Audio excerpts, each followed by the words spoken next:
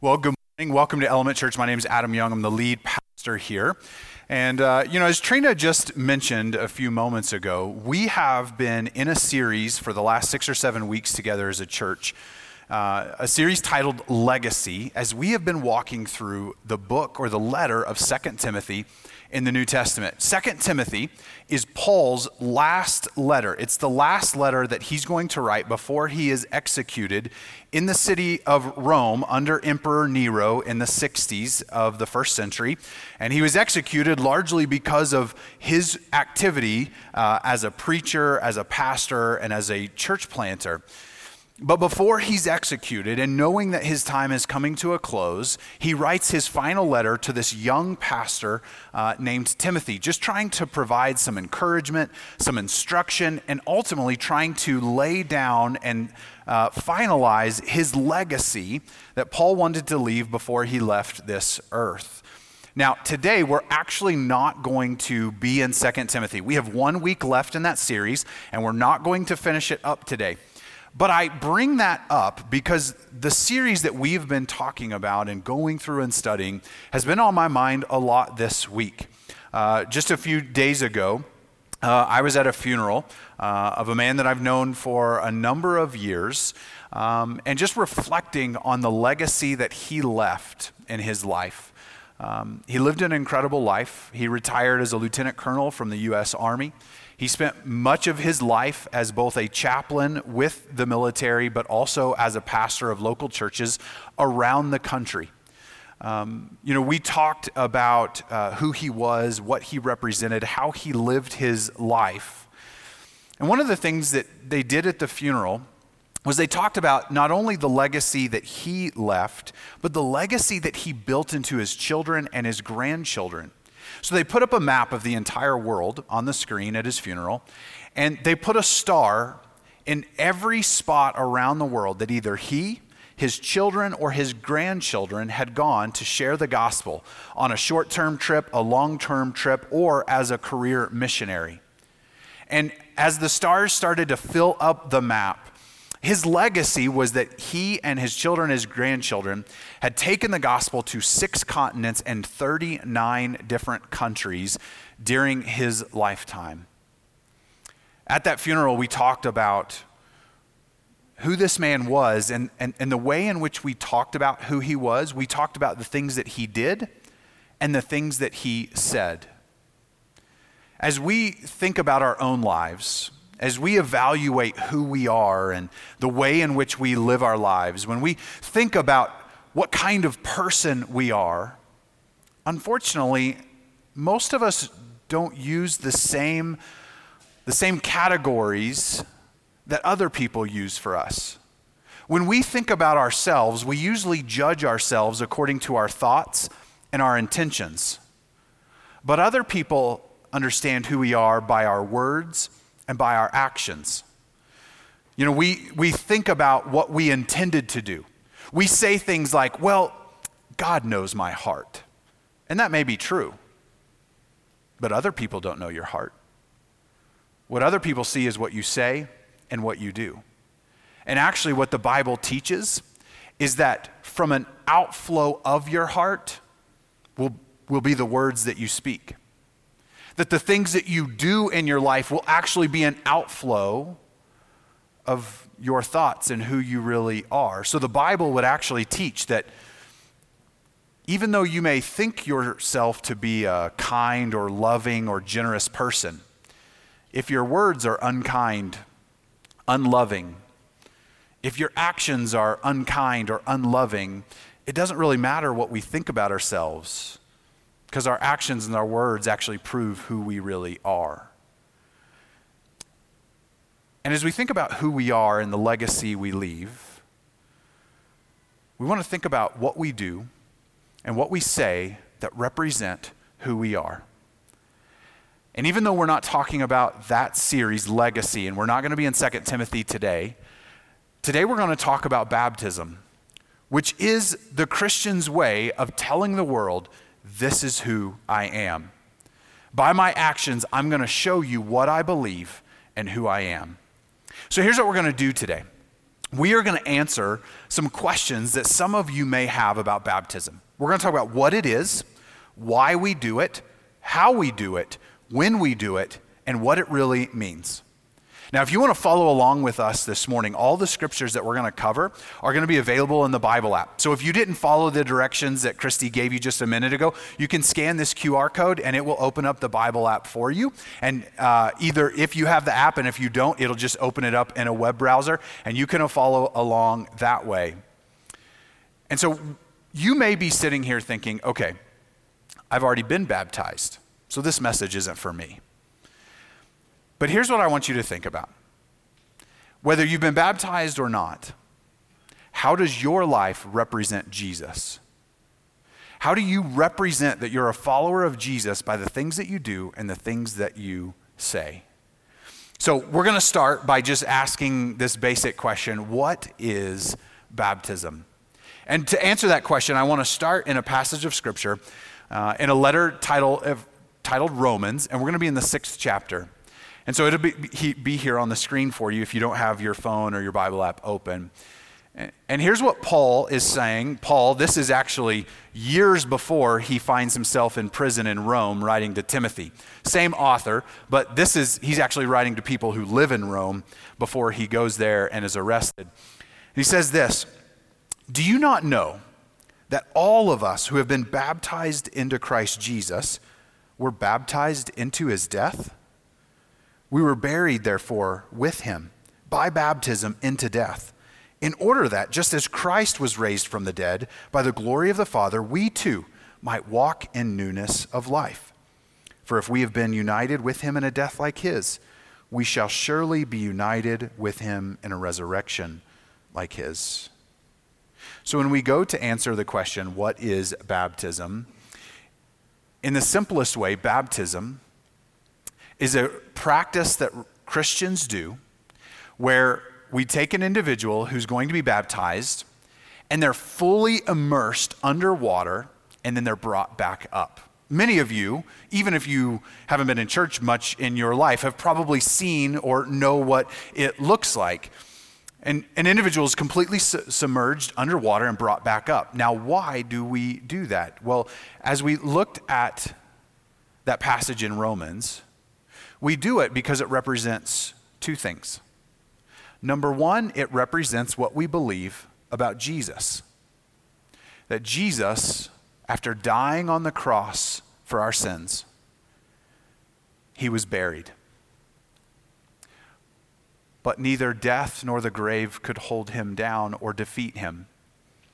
And on the third day, he rose to new life. And so baptism represents what we believe about Jesus.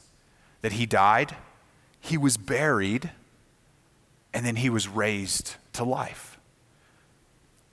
The other thing that baptism represents is it represents what we believe about ourselves, about those who follow Jesus, that we die to ourselves. That we are no longer the master and the Lord and the God of our own life. And so we die to ourselves and we and our old life are buried. But because of our faith in Jesus, we are raised to walk in the newness of life. That baptism represents that we are united with Jesus in death and in life. So that's what baptism is. So the next question, which we've hinted at so far, is why do we do it? Why is this even something Christians do? Where did this idea even come from? Well, we do it because one, Jesus modeled it, and two, because Jesus commanded it. Let's look at these two passages together. So this first one is when Jesus models it. And he goes up to a guy named John who's been baptizing people in the Jordan River. And Jesus says, "I want you, John, to baptize me." And so it says in verse 13, "Then Jesus came from Galilee to the Jordan to John to be baptized by him. John would have prevented him, saying, 'I need to be baptized by you, and do you come to me?' But Jesus answered him, 'Let it be so now, for thus it is fitting for us to fulfill all righteousness.' And then he, that's John, consented. And when Jesus was baptized, immediately he went up from the water, and behold, the heavens were opened to him, and he saw the Spirit of God descending like a dove and coming to rest on him. And behold, a voice from heaven said, "This is my beloved Son, with whom I am well pleased." Jesus goes to John. John had been baptizing people in the Jordan River. The act of baptism is something that Jews did even prior to Jesus, as a way to symbolize their commitment to the Lord. And John was baptizing people who were committing themselves to follow God and to wait for the promised Messiah, for the promised anointed one, for the promised Christ to come. They were waiting for Jesus to come and committing themselves to follow this Christ whenever he showed up. And Jesus shows up and says, "John, time to baptize me. I'm starting my ministry." This is the beginning of Jesus' public ministry. And John had the same response all of us would have. "I don't think so, Jesus. You should probably be baptizing me." And Jesus is like, no. This is a part of the plan. We need to do this. And so Jesus modeled baptism for us. And he also commanded it. So Matthew 3, that we just looked at, was the beginning of Jesus' public ministry, and this is the end. Baptism bookends Jesus' ministry. This is what Jesus says just before he leaves earth and returns to heaven. "Truly I say to you," to all of his followers, whatever, that is not the right passage. So I'm going to read it for you because that is not the correct passage. So Matthew 28, not 18, is what it should have been. "And Jesus came to them and said, 'All authority in heaven and on earth has been given to me. Go therefore and make disciples of all nations, baptizing them in the name of the Father and of the Son and of the Holy Spirit, teaching them to observe all that I have commanded you. And behold, I am with you always to the end of the age.'" So that's how Jesus bookends his public ministry. He begins it by getting baptized as an example to us, and he ends it by commanding baptism. He tells all of his followers, "Hey, as you go to all the nations around the world, telling them the good news of what I've done for everyone, I want you to make disciples. I want you to make more followers of me, and I want you to baptize them." And so Jesus not only modeled it, but he commanded it. So how is it done? Well, we've already touched on this a little bit, but baptism is primarily by full immersion in water. So the word baptism comes from the Greek word baptizo, which literally means to immerse or to dip or to dunk. So baptism is not a Christian word that was invented for Christians or by Christians. It was a Greek word that was already used throughout the culture and the environment. To baptize something meant to immerse it or to dip it or to dunk it. And because that's what Christians were doing, they took that word. In Matthew 3, we already read this passage. We know that Jesus was fully immersed in water because in that passage we read that when he came up out of the water, the heavens opened up and they heard God's voice from heaven. In Acts chapter 8, we're going to look at this together. What's happening in Acts chapter 8 is there is a follower of Jesus named Philip. He's traveling along and on the road, and here comes this chariot, and he overhears a guy inside the chariot. This guy is actually from Ethiopia, and he hears him reading from the Old Testament in the Bible. And so Philip calls out to him, and he goes, "Hey, do you know what you're reading? Do you understand that?" And the guy from Ethiopia is like, "Can anyone understand this?" And so then Philip's like, let me come in and explain it to you. And so if you've ever felt confused when reading the Old Testament, like, I don't understand this, just know you're in good company. Sometimes it can be hard to understand, but Philip is going to help him out. And so then Philip opened his mouth and began with this scripture. He told him the good news about Jesus. The Greek word for good news, euangelia, is the word that we translate gospel. He tells him the gospel of Jesus, the good news of Jesus. He shows him how the scriptures are about Jesus. And as they were going along the road, they came to some water, and this eunuch from Ethiopia said, "See, here's water. What prevents me from being baptized?" And he commanded the chariot to stop, and they both went down into the water, Philip and the eunuch, and he baptized them. And when they had came up out of the water, the Spirit of the Lord carried Philip away, and the eunuch saw him no more and went on his way rejoicing. Now, while there's a lot of things we could talk about here, the point I want to make is that they saw a body of water and they went down into the water again, because baptism is about being immersed in water. Here's another one, just showing examples of how baptism was done in the New Testament. So John, who earlier we read about he was baptizing and he baptized Jesus. Here we just get this description that John was also baptizing at Aenon near Salim because water was plentiful there and people were coming and being baptized. Again, because the primary mode of baptism that's modeled in the New Testament is that of immersion, of being completely submerged underwater. At Element Church, this is our primary and preferred mode of baptism. Now, some of you grew up in church traditions that they didn't fully immerse people. Maybe they poured water or sprinkled water over their heads. At the end of the day, the mode about which baptism is done is not the most important thing. The most important is what it represents and what it means. Now, our preferred method at Element Church, and the only one that we've ever done here, is by full immersion, fully underwater and then back up, because that's what's modeled in the New Testament, that's what Jesus did, and that's what the word means. Now, there could be a situation where certain health conditions prevent a full immersion from taking place. And in that instance, we would find an alternate method of baptizing. But at Element Church, our primary and preferred mode is by full immersion. So that's how we do it. So when do we do it? When should someone be baptized? Well, baptism is for those who have heard the message of Jesus, that good news, the gospel of Jesus, about his life, his death on the cross, his burial, and his resurrection, and have believed. And so notice in Matthew 28, when Jesus commanded baptism, it was tied to making disciples, which assumes and necessitates belief. With the Ethiopian in Acts chapter 8, it wasn't until Philip explained to him the scriptures, showed him how the Bible points to Jesus as the only source of salvation, that he came to believe and then was baptized. And then I'll show you just one more example in the New Testament, Acts chapter 16. Acts chapter 16, starting in verse 30. It says, so let me give you some context before I read it, because it may be a little strange.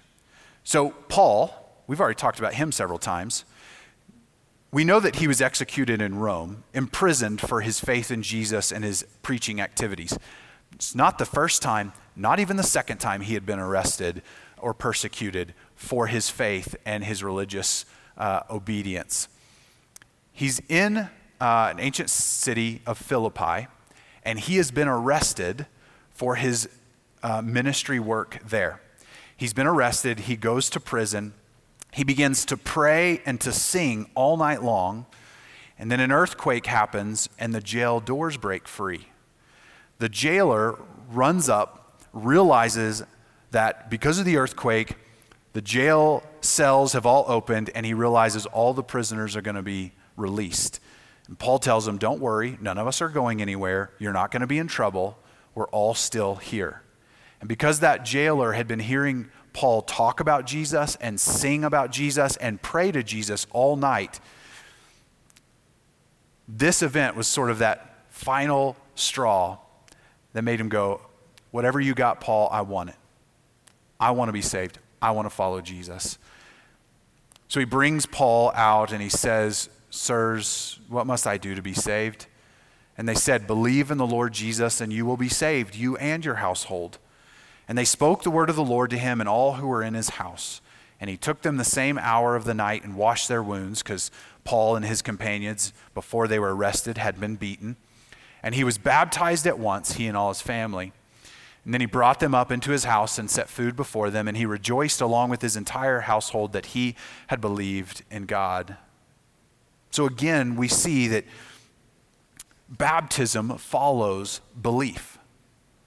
That once we believe in Jesus, in the good news of who he is and what he has done, then baptism follows. Because it represents not only what we believe about Jesus, but it represents what we believe about ourselves. And so baptism makes most sense for people to be baptized if they've already come to the place of belief. If they've already died to themselves, if they've already received new life in faith from God, then baptism doesn't just represent what we believe about Jesus, but now it represents what we believe about ourselves. Now, depending on what church tradition you grew up in, some of you grew up in a tradition that baptized infants or babies to dedicate the child to the Lord. It's a baptism of hope or promise that one day we trust they will come to believe in and follow Jesus. At Element Church, we don't do baby or infant baptism. Instead, what we do is something called child dedication, where we take our children and we dedicate them to the Lord. That we make a commitment that we will raise our children to love and serve and follow the Lord. And we save baptism until they get old enough to make that decision for themselves. And so here's the last question I want to ask and answer. What does it mean? And in many ways, we've already answered this question. Baptism symbolizes our union with Christ. It represents and symbolizes what we believe about Jesus and what we believe about ourselves. You can think of it this way, and I've used this for years to explain baptism, especially to people who are younger, because it makes a lot of sense. Baptism in many ways is like my wedding ring. This does not make me married. It only represents that I am. Baptism will not make you right with God. God is not some genie in a bottle who's there to just serve your needs, or who's just expecting you to follow some magical formula to accept you. God's not interested in your religious to-do list. God wants you in your heart. He wants you to believe in him and commit to following him. I can take this ring off and I'm still married to my wife. And I could give this to someone who's unmarried and it doesn't matter if they put this on. It doesn't make them united to my wife or to anyone else. Baptism is not a magical formula. It doesn't make you right with God. It represents that you've already been made right with God. We are made right with God because we come to the place that we believe in his resurrection. We confess him to be the Lord, the King, the Master, the God of our life. And we commit to following him. That's what makes us right with God. Baptism tells the rest of the world, this is who I am. Just like we talked about, at your funeral, people will not talk about your thoughts. They will not talk about your intentions. They won't even talk about what you thought about yourself. They'll talk about what you said. They'll talk about what you did. Baptism tells the world, this is who I am. We already read Romans 6, 3-5. This is the first scripture we read. I want to read it again, and then we're going to read the next 5 verses that we didn't read earlier. Do you not know that all of us who have been baptized into Christ Jesus were baptized into his death? We were buried, therefore, with him by baptism into death, in order that just as Christ was raised from the dead by the glory of the Father, we too might walk in newness of life. For if we have been united with him in a death like his, we shall certainly be united with him in a resurrection like his. That's where we stopped earlier. Let's keep reading. We know that our old self was crucified with him in order that the body of sin might be brought to nothing, so that we would no longer be enslaved to sin. For one who has died has been set free from sin. Now, if we have died with Christ, we believe that we will also live with him. We know that Christ, being raised from the dead, will never die again. Death no longer has dominion over him. For the death he died to sin, once for all. But the life he lives to God. So you also must consider yourselves dead to sin and alive to God in Christ Jesus. The problem that we all suffer from is that we're all under a death sentence. Not just physically, though we will all die one day, but spiritually. Because of sin, we've been separated from our Creator. Sin is when we live in direct opposition and disobedience to what God has called us to do and who God has called us to be. And because God is the creator of the universe, when we sin against him, we commit cosmic treason, and the penalty is death. But Jesus defeated death, which means by trusting in him, confessing him as our master, our Lord, our Savior, our God, and by following him, death no longer reigns over us. Spiritual death has been defeated. We now have new life. A life that continues even after physical death takes hold of us. It's the eternal life that Jesus offered. It's the everlasting, full life that Jesus promised. So there's a couple kind of people who could be sitting in here today. One is, you have never trusted in Jesus. Maybe you believed certain facts about him. Maybe mentally you could agree to certain religious or theological or doctrine statements. But in your heart, you've never come to the place in believing that his death on the cross was for your sin. That his resurrection defeated death and offers new life to you. You've never come to the place that once you believe, that you confess with your mouth that he is Lord, that he is your Savior, that he is your Master, that he is your King, that he is your God. And you have never committed to following him with your life. If that's you, then this moment is your moment. This day is the day of salvation for you.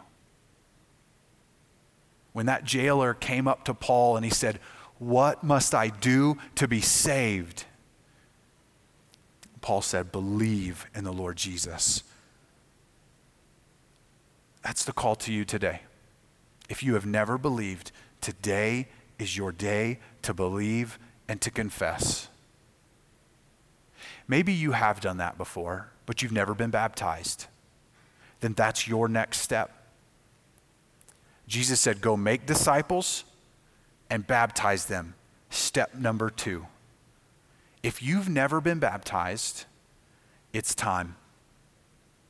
Maybe you were baptized at some point in your life, but maybe it was before you were even a Christian. Or maybe it was forced upon you by someone else. And maybe today you say, I, of my own choosing, because now I know what it means, because I now trust Jesus for myself, I want to be baptized like what's talked about in the Bible. Then let's get you baptized. Maybe you have already come to the place to believe, confess, and follow Jesus, and you've been baptized. Then my challenge to you is to think about your life.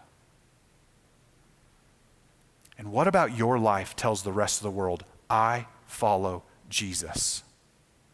What about the things you say and the things you do scream, I am a follower and disciple of Jesus? And with those thoughts, I want to close in prayer. Lord, thank you for this moment that we have just to be here in your presence. To be reminded of your love for us, that even though we didn't deserve it, you died for us. That you defeated sin in the grave so that you could give us new life, eternal life, life to the fullest. Would you speak to our hearts today, Lord? Whatever that next step is for us, would you give us the courage and the boldness to take that step? To take that step in faith, in courage, to do what you've called us to do and to be who you've called us to be. I want you to keep your eyes closed for a minute. I just want to give you a few moments to yourself, just you and the Lord. Let him speak to you right now. Maybe right now is that moment. It's time to give your life to Jesus. Believe in him, confess him, follow him. There's no magic words. There's no magic formula. God's not asking for your religious to-do list. He's asking for your heart. Would you give him your heart and your life this morning? Right now, right where you sit. Or maybe there's something else that the Lord is saying, it's time. It's time for you to do this, or it's time for you to make a change here. Would you commit now to do whatever it is that he's calling you to do, putting on your heart? If it's baptism, if that's the next step for you, I'll tell you at the end of the service what you can do and how we can make that happen. Baptism represents for us what it means to be united to Jesus. Communion represents what it took for us to be united to Jesus. The night before Jesus was executed on the cross, he took some bread and he broke it with his disciples, and he said, "This represents my body, which is broken for you," meaning what was about to happen to him on the cross. Then he took a cup of wine and he said, "This now represents my blood that will be poured out for you. Do this in remembrance of me." Baptism represents what it means to be united to Jesus. Communion represents what it took to be united to him. And as you respond to who Jesus is and the way he's moving in your heart right now, as we stand and sing together to celebrate the goodness of God, the communion table is available in the back if you'd like to partake and make that a part of your worship response this morning. Lord, thank you. Thank you for doing what it took and for giving us baptism that reminds us of what it means to be united to you. Give us the courage to follow you, whatever it is that you're calling us to do.